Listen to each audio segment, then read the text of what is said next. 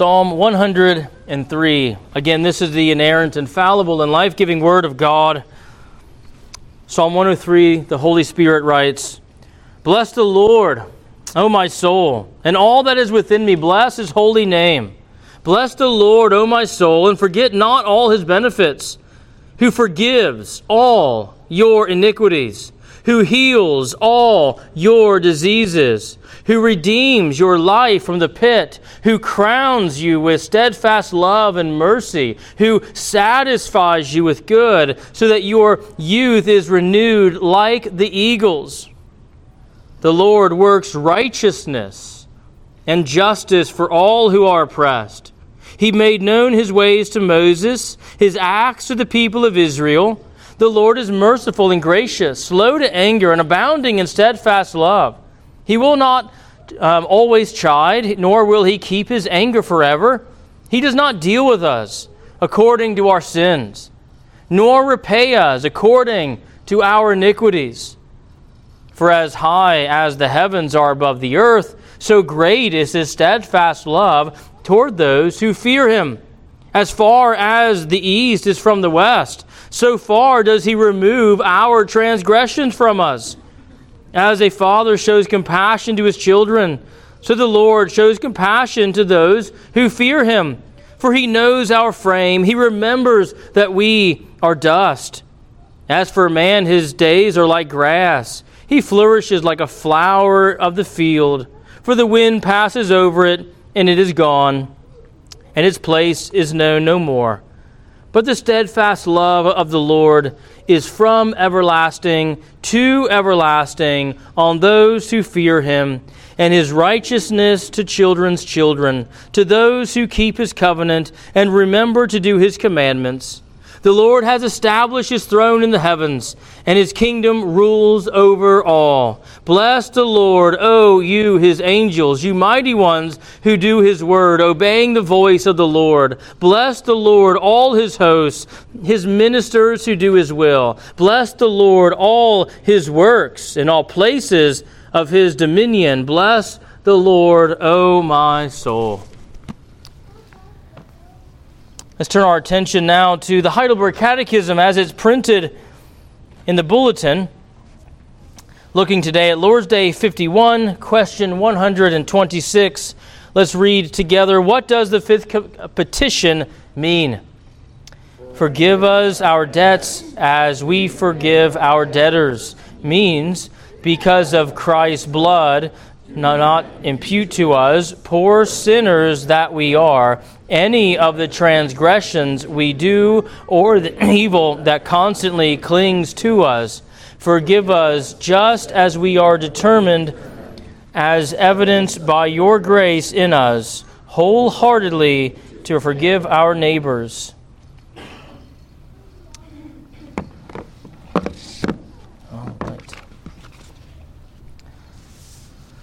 So as we come near the close of the year, we come to the ending of the Heidelberg Catechism.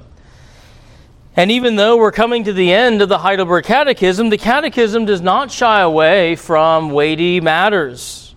In Lord's Day 51, weighty matters are nothing less than the forgiveness of our sins. How are our sins forgiven? What happens when our sins are forgiven? How does being forgiven shape the way that we live? These are weighty questions. They are questions that touch on matters of life and death. So in this sermon, I'll first consider the power of Christ's blood. Secondly, the canceling of sin.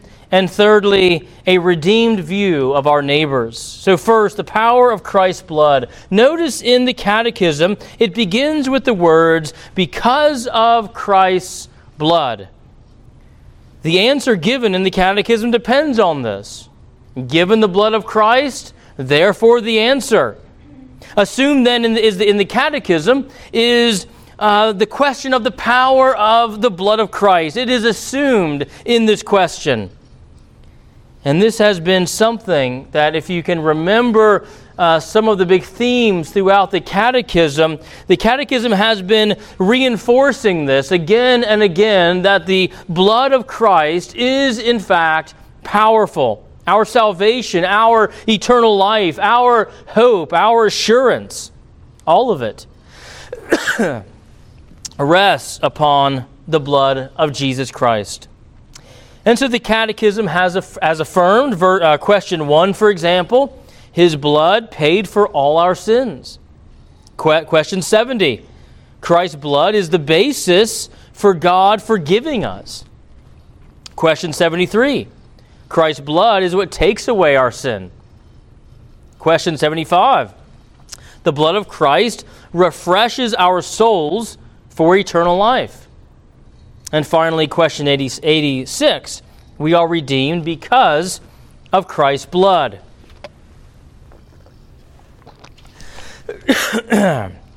So the blood of Christ is no small matter in the Catechism. It is the thread, you could say, that undergirds the message of salvation, the message and hope of eternal life. The writer of Hebrews said, without the shedding of blood, there is no forgiveness of sins.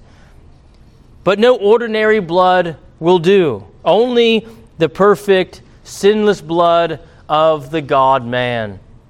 And this separates us, Christians, from other religions as well. I remember years ago talking with a Muslim, and in Islam there's no atonement. There's no shedding of blood. That doesn't have to happen. In Islam, their God just kind of pardons people as He wants to.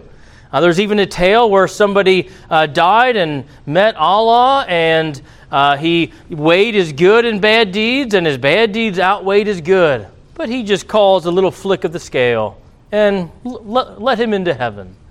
And it's arbitrary.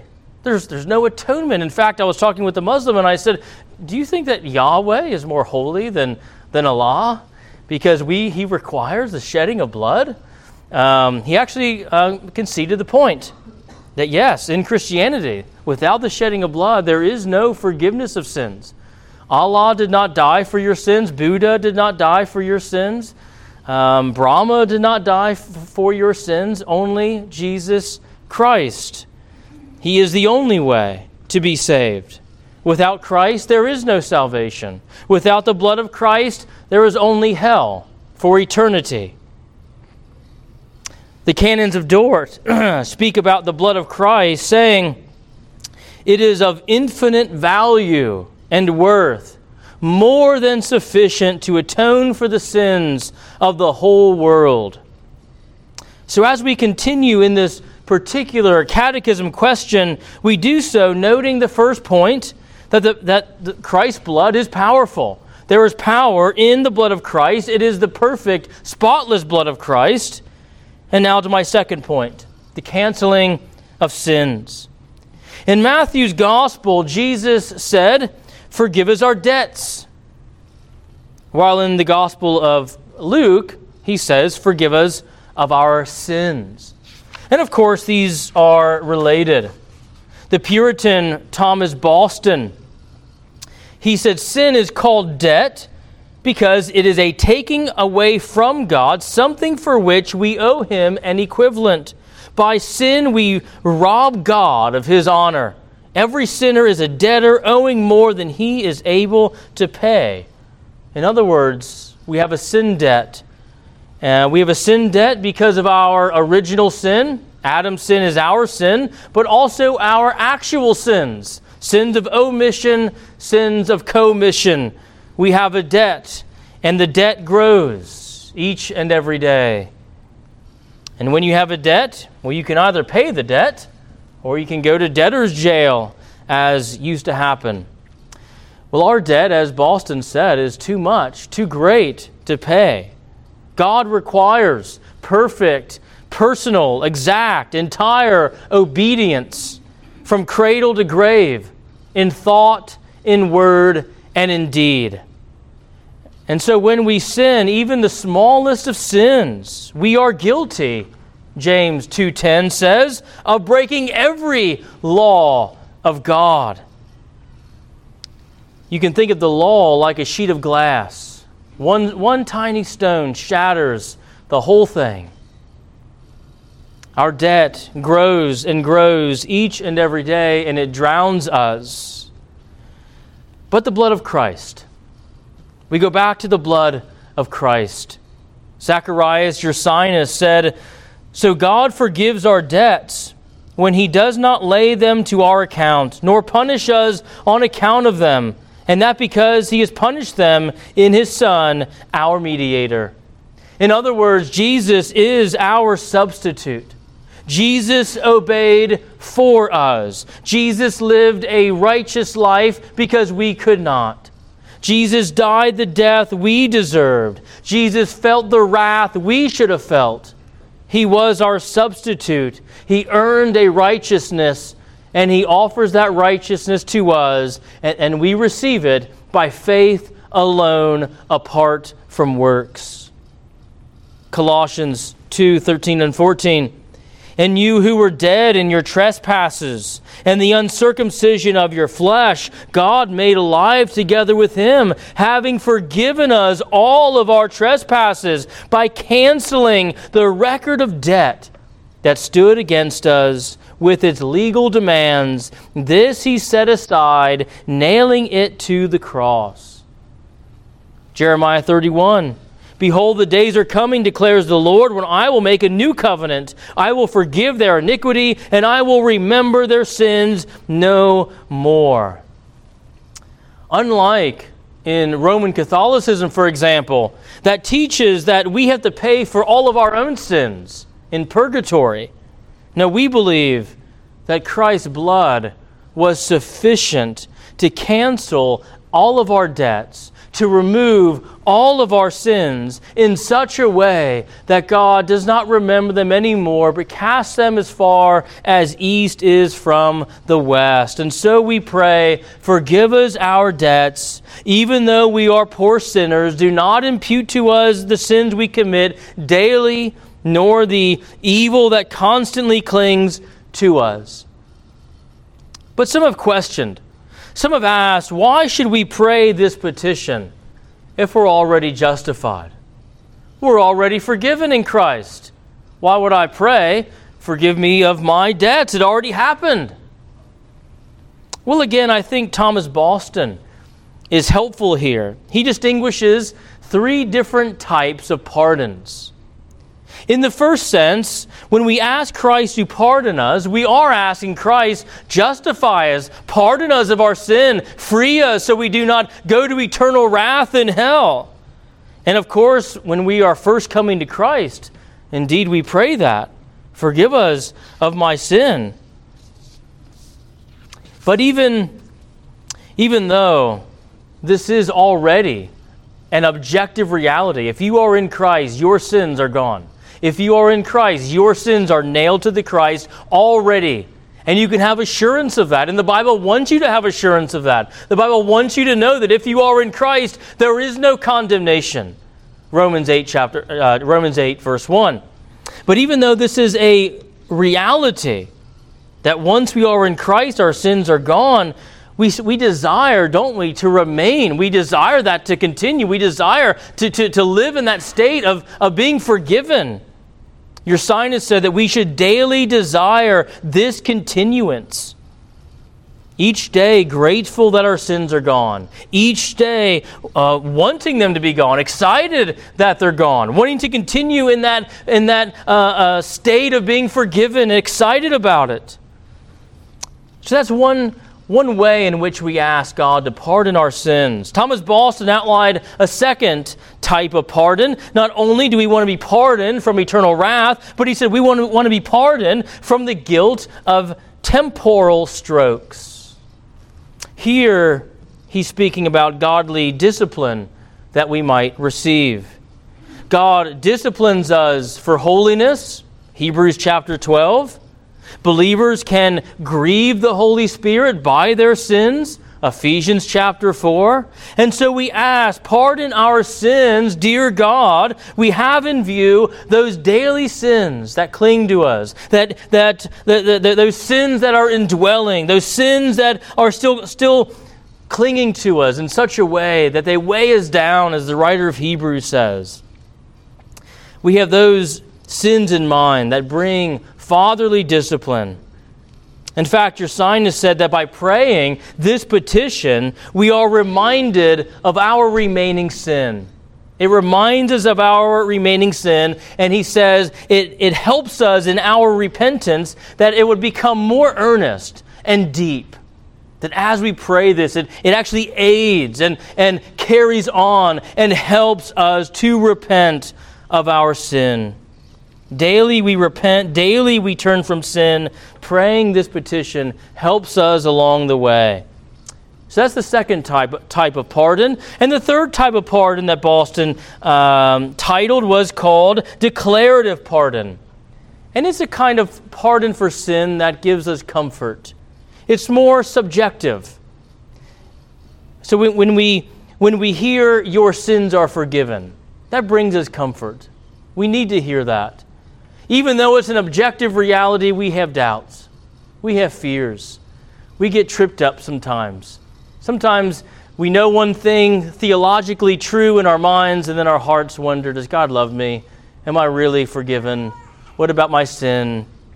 And so the declarative pardon is a pardon, Boston said, that may be so that we may be delivered from doubts, fears, and that of eternal wrath. So we would be free from our fears, free from our doubts, free from the angst. That we would hear the pardon of God again and again. Your sins are forgiven. So just because our sins are indeed forgiven, because we are in Christ, we ought to pray daily, forgive us our debts. And as we pray this, we should have full confidence that Christ does, in fact, forgive us of our debts. 1 John 1:9, if we confess our sins, He is faithful and just to forgive us of our sins and to cleanse us from all unrighteousness. Again, sometimes we feel like we are just so wicked. We feel defiled by thoughts and evil desires. We feel constant evil, as the Catechism says, that clings to us. But those sins, those debts, that evil is not imputed to you. Your Heavenly Father looks upon you as if you have never sinned. If you are in Christ, the Father looks at you as if you have never sinned a day in your life, and as if you have been as obedient as Christ was, because we are clothed with the righteousness of Christ received by faith alone. Thomas Boston said, He is a forgiving God. Why does He teach us to pray for pardon to ourselves and others, but that there is a fullness of mercy for pardon with Him? He wants us to pray because He is merciful. He is ready to pardon. He is ready to announce to you your sins are gone. He is ready to comfort you in those ways. And so He asks us, pray this. Forgive us our debts. So Christ's blood is of infinite value, filled with sufficient power to save, and Christ's blood has canceled our debts. And now to my third point. How then do we view our neighbors? So Matthew chapter 6, verses 14 and 16, Jesus said, if you forgive others their trespasses, your heavenly Father will also forgive you. But if you do not forgive others their trespasses, neither will your Father forgive your trespass. He said also in Matthew 18, 21 and 22, then Peter came up and said to Him, Lord, how often will my brother sin against me, and I forgive him? As many as 7 times? And Jesus said to him, I do not say to you 7 times, but 77 times. You know, sadly, it is all too often the case that we gladly receive a gift that we don't want to extend to others. We love it when the judge is lenient to us, but then we demand full payment for that guy over there. I heard someone say one time, unless that person completely changes his act, I'll never forgive him. And I said, is that how Christ treated you? Clean yourself up and then I'll forgive you. We often want to receive a gift in such a way that we don't extend that to other people. If we were dead in our trespasses and sins, if we were rebellious worms, complete rubbish, hell-bound sinners, and then God sent His Son to redeem us, to purchase us, to ransom us, to forgive us, and we didn't deserve it. If He did that to people that were undeserving, when we deserved hell, when we deserved wrath, when we deserved eternal darkness, He gave us light and life. How can we not likewise do to other people? How can we not offer forgiveness? How can we say, thank you for forgiving a totally depraved person like me, but that guy over there, give him your full wrath? This is something I think the prophet Jonah struggled with as well. How could God pardon Nineveh? They're nasty people. Well, the question is, how could God pardon Israel? Or anybody, for that matter? You see, friends, when we are forgiven much, we forgive much. When we are loved much, we love much. Because God has lavished forgiveness upon us, let us lavish it upon our neighbors as well. In the name of the Father, and of the Son, and of the Holy Spirit. Amen.